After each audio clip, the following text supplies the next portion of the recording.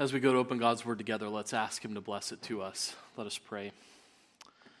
Heavenly Father, as we open your Word, we pray that the eyes of our hearts might be enlightened, so that we may have strength to comprehend with all the saints what is the breadth and the length and the height and the depth, and to know the love of Christ that surpasses knowledge, that we may be filled with all of your fullness. Open your Word to us now, we pray, for we ask in Jesus' precious name. Amen. Please be seated. And please turn with me in God's Word to the book of Ruth, Ruth chapter 1. If you're visiting with us this evening, we're glad to have you here. We just started a series through the book of Ruth, so you haven't missed a whole lot. We're on to verse 6 of chapter 1. So we're picking up our study of the book there. And so we're going to read from Ruth chapter 1. And although our text will really be verses 6 through 18 this evening, just to remind us of how the book starts, we'll begin our reading at the beginning of the book. If you're using one of our pew Bibles, you can find Ruth on many of them at page 282. Ruth is towards the beginning of the Bible between Judges and 1 Samuel. So the book of Ruth, again, our text will be verses 6 through 18, but to remind us of where we are, let's begin our reading at verse 1. And let's pay careful attention, for this is God's own word. In the days when the judges ruled, there was a famine in the land, and a man of Bethlehem in Judah went to sojourn in the country of Moab, he and his wife and his 2 sons. The name of the man was Elimelech, and the name of his wife Naomi, and the names of his 2 sons were Mahlon and Chilion. They were Ephrathites from Bethlehem in Judah. They went into the country of Moab and remained there. But Elimelech, the husband of Naomi, died, and she was left with her 2 sons. These took Moabite wives. The name of the one was Orpah, and the name of the other Ruth. They lived there about 10 years, and both Mahlon and Chilion died, so that the woman was left without her 2 sons and her husband. Then she arose with her daughters-in-law to return from the country of Moab, for she had heard in the fields of Moab that the Lord had visited his people and given them food. So she set out from the place where she was with her 2 daughters-in-law, and they went on the way to return to the land of Judah. But Naomi said to her 2 daughters-in-law, "Go, return each of you to her mother's house. May the Lord deal kindly with you as you have dealt with the dead and with me. The Lord grant that you may find rest, each of you in the house of her husband." And she kissed them, and they lifted up their voices and wept. And they said to her, "No, we will return with you to your people." But Naomi said, "Turn back, my daughters. Why will you go with me? Have I yet sons in my womb that they may become your husbands? Turn back, my daughters.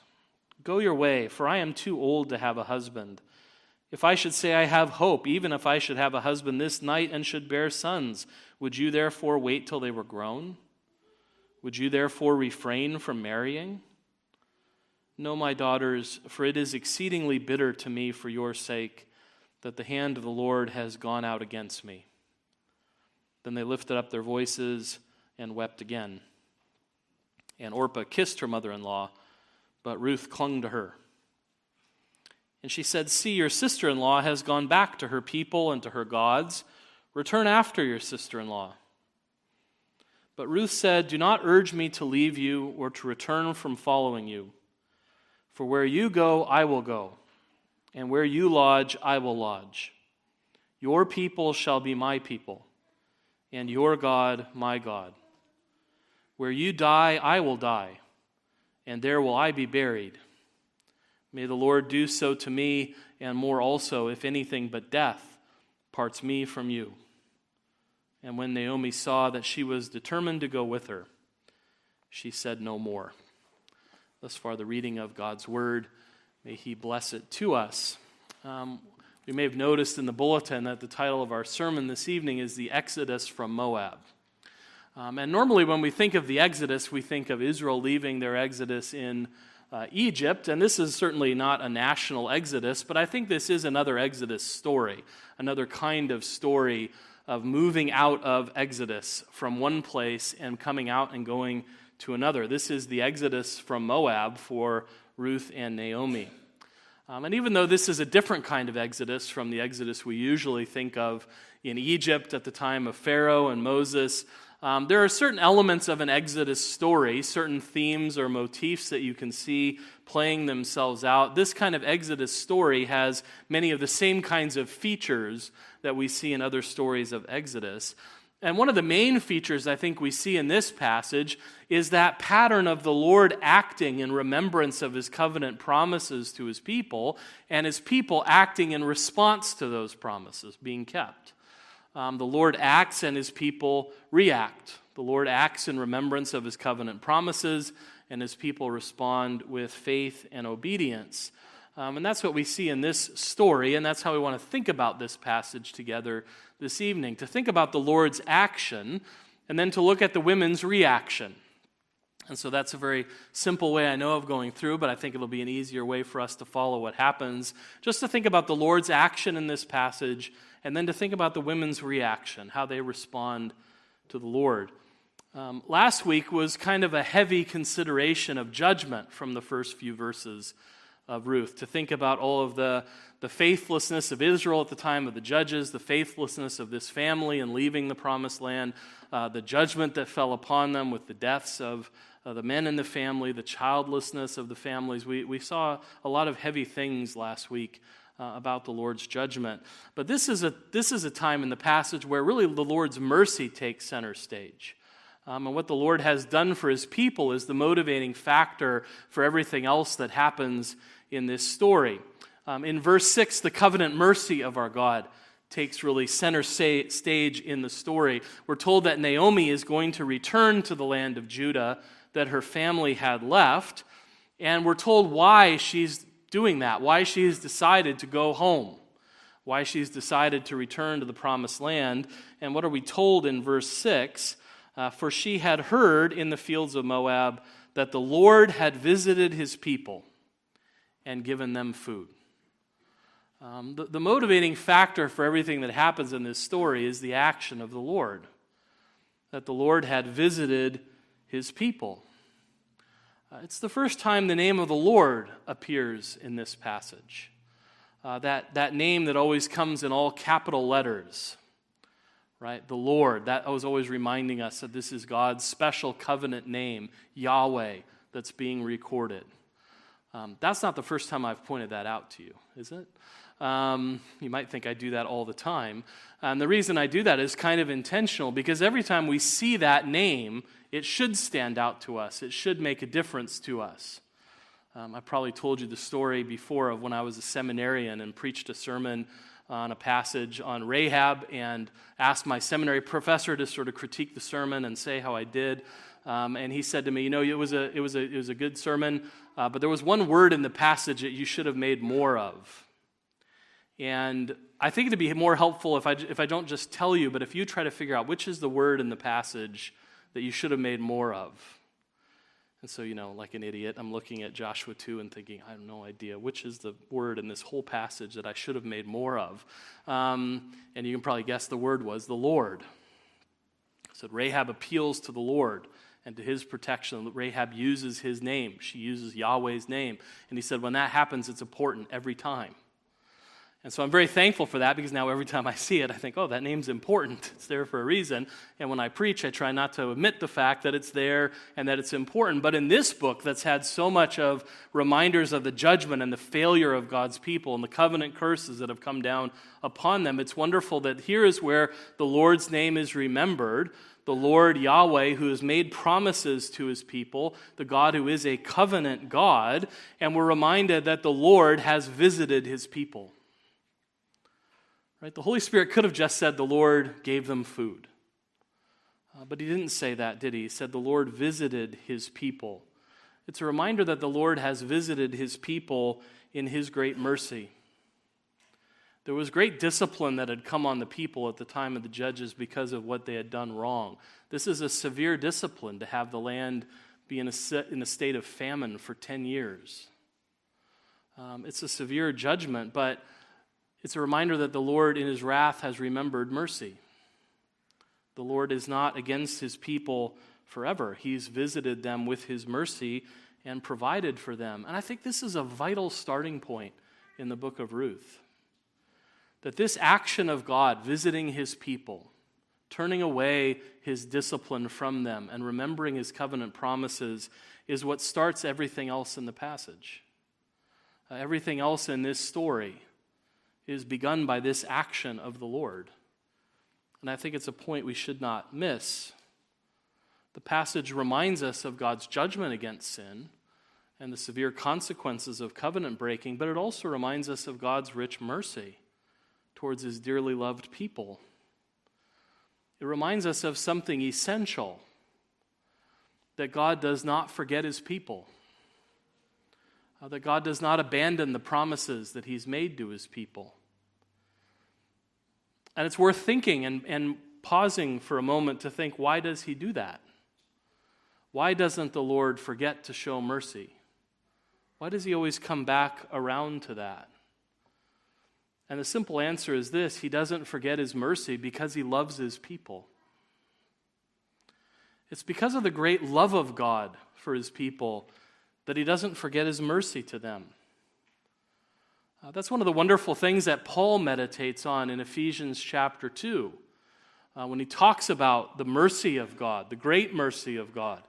In Ephesians 2, verses 4 and 5, we read, "But God, being rich in mercy, because of the great love with which he loved us, even when we were dead in our trespasses, made us alive together with Christ."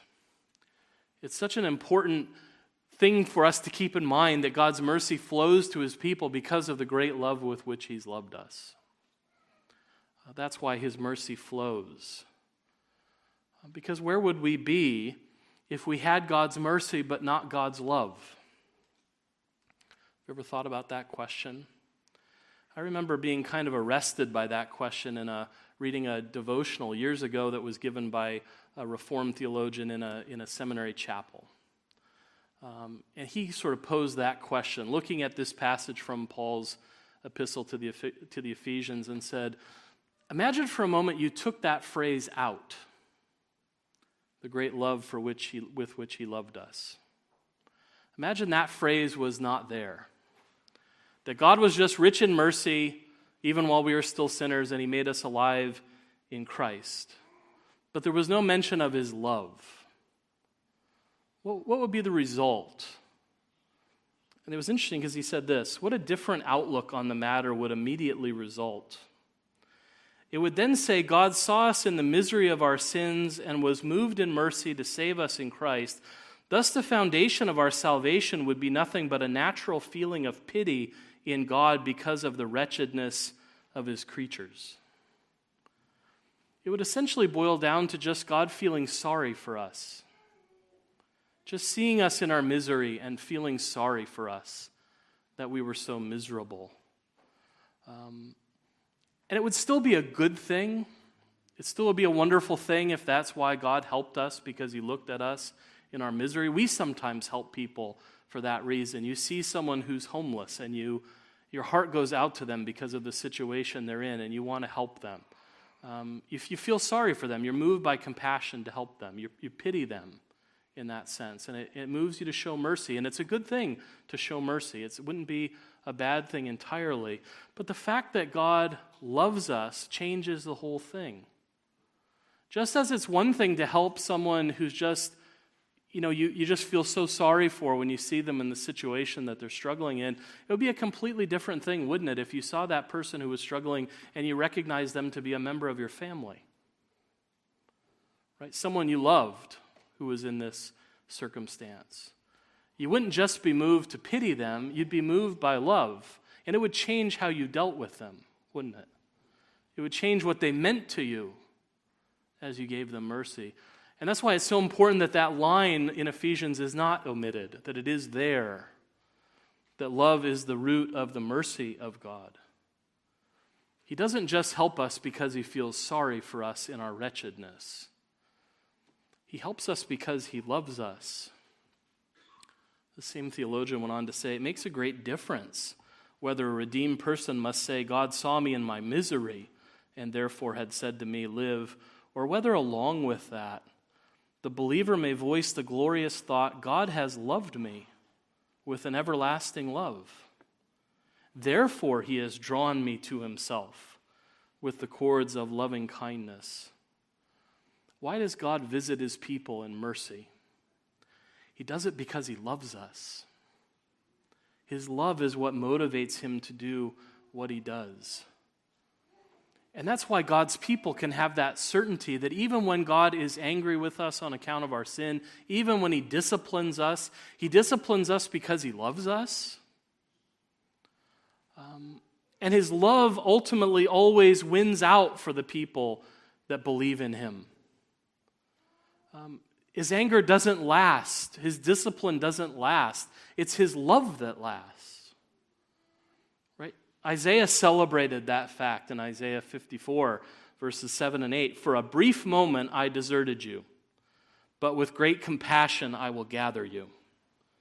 In overflowing anger for a moment I hid my face from you, but with everlasting love I will have compassion on you, says the Lord, your Redeemer. Isn't that a wonderful thing to think about and contemplate as God's people? That God's anger against our sin can be real. When we fail him, we sometimes are disciplined for our own sake, but always because he loves us. And the anger towards our sin is brief and momentary. Psalm 103 says, he will not chide forever. He will not always chide, nor will he hold his anger forever. That's temporary. But for God's dearly loved people, his love and compassion are overwhelming and everlasting. What a wonderful comfort that is to know. The brief anger will always be overcome by great compassion. That God will always be merciful because of the great love with which he's loved us. And so the faithful covenant love of God is always the hope of God's people, no matter how the dark nights of our failures become. When Jeremiah was at one of the darkest moments in redemptive history, after the destruction of Jerusalem, he said, the steadfast love of the Lord never ceases. His mercies never come to an end. They are new every morning. Great is your faithfulness. Great is his faithfulness because great is his love. It will always overshadow that anger. And so for those who love him and believe in him, yes, our sins may cause God to be angry with us and discipline us for a time, but it's always because he loves us. He doesn't delight in disciplining us. He delights in showering blessings on his dearly loved people. And that's why the hope of God's people is always God will visit us. In time, the Lord will visit us. And we are assured of that because in these last days he has visited us in his Son. The Lord Jesus Christ came as the living embodiment and manifestation of the love that the Father has for us. And his gift, the Father's gift of Christ to the world, shows us how much we're loved. The gift of our Savior shows us how much we are loved as a people. And what Jesus did for us shows how much he loves us. That he's willing to die on the cross for our sins. That he rose for our justification. That he's ascended into heaven that he might rule over us, governing us by his word and spirit, defending us and preserving us in the salvation he's won for us. He ever lives to intercede for us. He's coming again in glory soon to save us. Why is he doing all of those things? What motivates him? It's his great love with which he's loved us. And that is always the hope of God's people, that we are a loved people. And because the Lord loves us, he will not forsake us. In time, he will visit us. And so right here at the beginning of the book of Ruth, even before any of the characters in the book have uttered a single word, we are powerfully reminded that God acts first for his people out of his great love, and then God's people react to the love of God. And this passage is all about how the people in the story react to the God who visits. This is a recurring theme. There's a reaction that the Lord is looking for when he visits his people. There's something that he wants to see happen. He's visited for a purpose. And the purpose is to turn back his people to himself, that they would return to him. And we know that that's what the Lord is looking for because the Holy Spirit makes it very clear in this passage by continually using the same Hebrew verb over and over and over again. There's a word that appears over and over again. It appears as return in verses 6, 7, 8, 10, and 16. Return, return, return, return. It appears in verses 11 and 12 in the form turn back. Turn back, turn back. In verse 15, when Orpah has left, we're told that she has gone back. But all of those are the same Hebrew verb in a different form. Do you see how the Holy Spirit is making it very clear what is supposed to be happening in this passage? We're just bombarded with return, return, return, turn back, go back. We can't miss that theme that's being driven home. There's a response that the Lord wants when he visits his people, and it's for them to turn to him, to return to him. And the question in this passage is, if the Lord has visited, how will they react? Will they turn back to him? Will they turn away from him? What will they do? Because the proper response, of course, is to turn to God, to return to him. So what do these women do? Well, I think in the first place, we see that Naomi does turn back to God, but she seems to turn back to God with a kind of flawed theology. She turns back to God, but there are both positives and negatives in how she responds here. It makes her a sort of enigmatic figure for some commentators. Do we think that sort of puzzling? Is she someone to be commended for what she does? Is she someone who we should look down on for certain ways because of how she reacts? How should we view her? And I think it's hard for people because there's both positive things in what she does here and negative things in what she does here. She decides to return to the promised land. That's a good thing.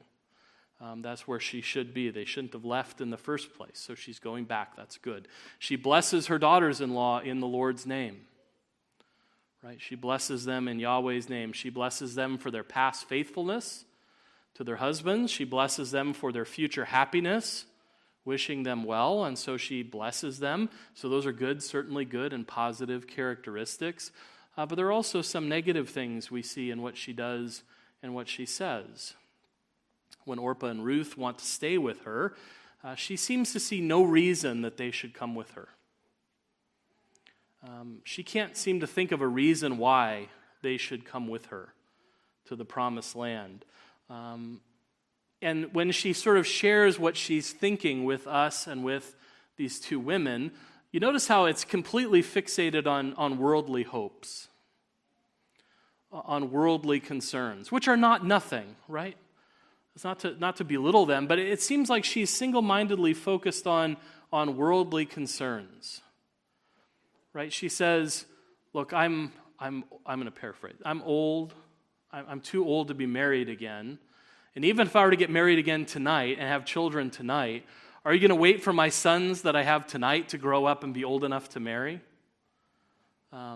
So imagine that scenario, right? That makes no sense for you to come with me. I don't have sons to give you. You'd be much better off in Moab trying to find husbands here and have families and children here. It all makes sense from a worldly perspective. Right? She says from a worldly perspective, Judah doesn't have anything to offer you. There's no reason to come back with me to Bethlehem. But she also seems to regard it as something of a matter of indifference whether these two women who married her Israelite sons go back to their people and to their gods. Right? When she presses on them to go and Orpah has gone and Ruth has not gone, what does Naomi try to say to her? Right in verse 15, "See, your sister-in-law has gone back to her people and to her gods. Return after your sister-in-law." She doesn't seem to think that's a very serious thing to go back to the gods of Moab. Chemosh, who was the main deity of the Moabites. That doesn't seem to be a good thing to suggest to someone to do. That's why we sang Psalm 16. It reminds us that the sorrows of those who run after other gods will multiply. Where is the concern for their spiritual lives from Naomi? That doesn't seem to be right or good. When Ruth makes this wonderful statement of commitment, Naomi offers no response. That doesn't seem to be good. What's going on? Why this positive and negative? What are we to make? And that's why I think she's operating with a kind of flawed theology. She has some idea of God, but she's gotten to a point where she sees God as sovereign but not as Savior. God is in control, but he's not compassionate. And that can be a problem for God's people if we think that God is just sovereign, that God is just in control, but that God is not loving, that God is not compassionate. I think we see the spring from which her theology is flowing when she talks about the problem of her situation. When she says, "No, my daughters, for it is exceedingly bitter to me for your sake that the hand of the Lord has gone out against me." She's kind of gotten to the point where she thinks, the Lord is against me, and the Lord will always be against me. That seems to be really the thrust of what she's saying. The Lord is kind of just against me now and forever. And really one of the themes of this wonderful book is going to be to unfold that for Naomi and to show her that that's not true, that the Lord's hand is not against her forever. But it's a reminder to us, if we fall into that way of thinking, we forget that God is compassionate, just think of God's hand as having gone out against us, then that will lead to a kind of hopelessness. That this is the way it is, and this is the way it will always be. She's lost sight of God's love, the great love with which he's loved his people. And part of this book will be to bring her back to that sense of love. So I think Naomi reacts with a kind of flawed theology. I think Orpah goes following a false hope.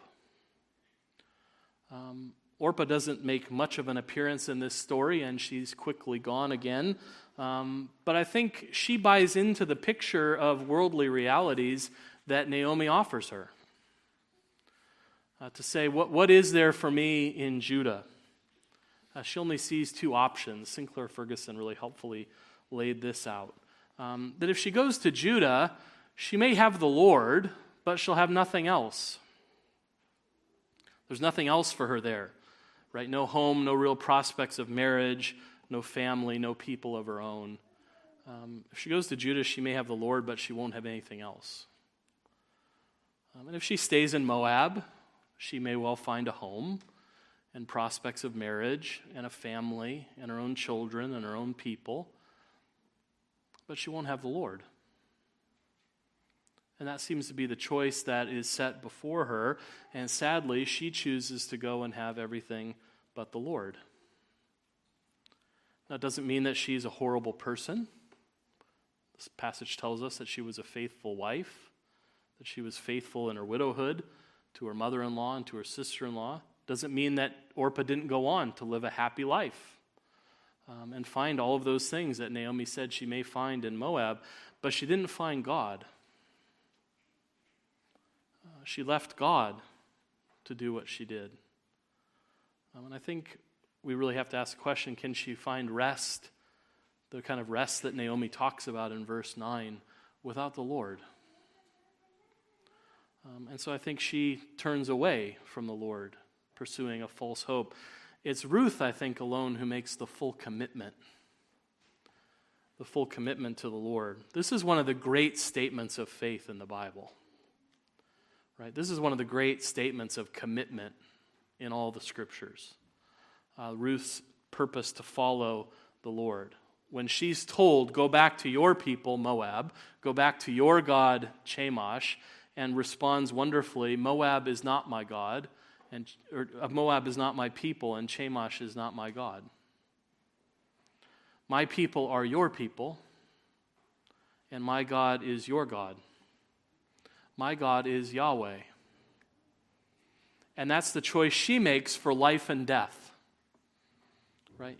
Notice that she says, that's my commitment, life and death to your people and to your God. I will live where you live, and I will die where you die. And where you die, that's where I'll die, and they'll bury me there. That's about as much of a commitment as you can make. A commitment for life.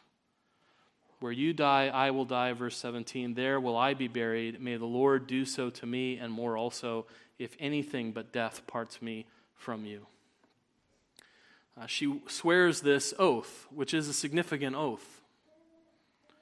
Right? It's significant because of what she swears to do, what she's swearing. I mean, maybe that's what sticks out to us, that she's saying, may the Lord strike me dead if I don't do what I've said I'm going to do. That's a pretty significant oath to take. But I think the significance that the Holy Spirit wants us to see here is that she takes this oath in the name of Yahweh. May the Lord do so to me. You swear in the name of your own God. And so this is just another indication of how Ruth is thinking, how Ruth's heart has been set on Yahweh as her God. That even when she takes an oath in the name of Him, showing just how much that God is her God. And she's making the choice that Orpah was unwilling to make, and say that even if Judah has nothing but the Lord, I'll take that, to have the Lord and nothing else. That's why this is one of the great statements of faith in all of Scripture.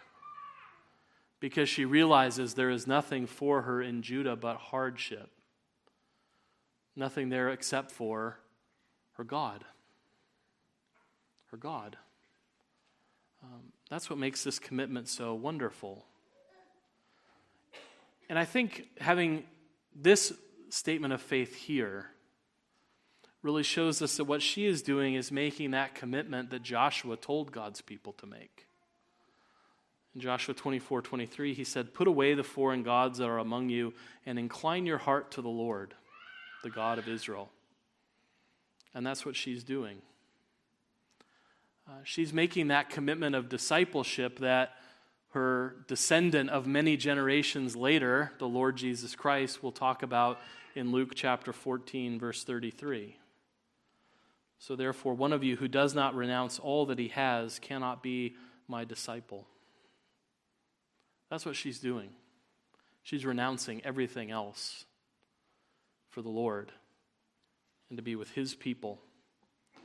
I would rather have the Lord and nothing else than to have everything else this world has to offer without Him.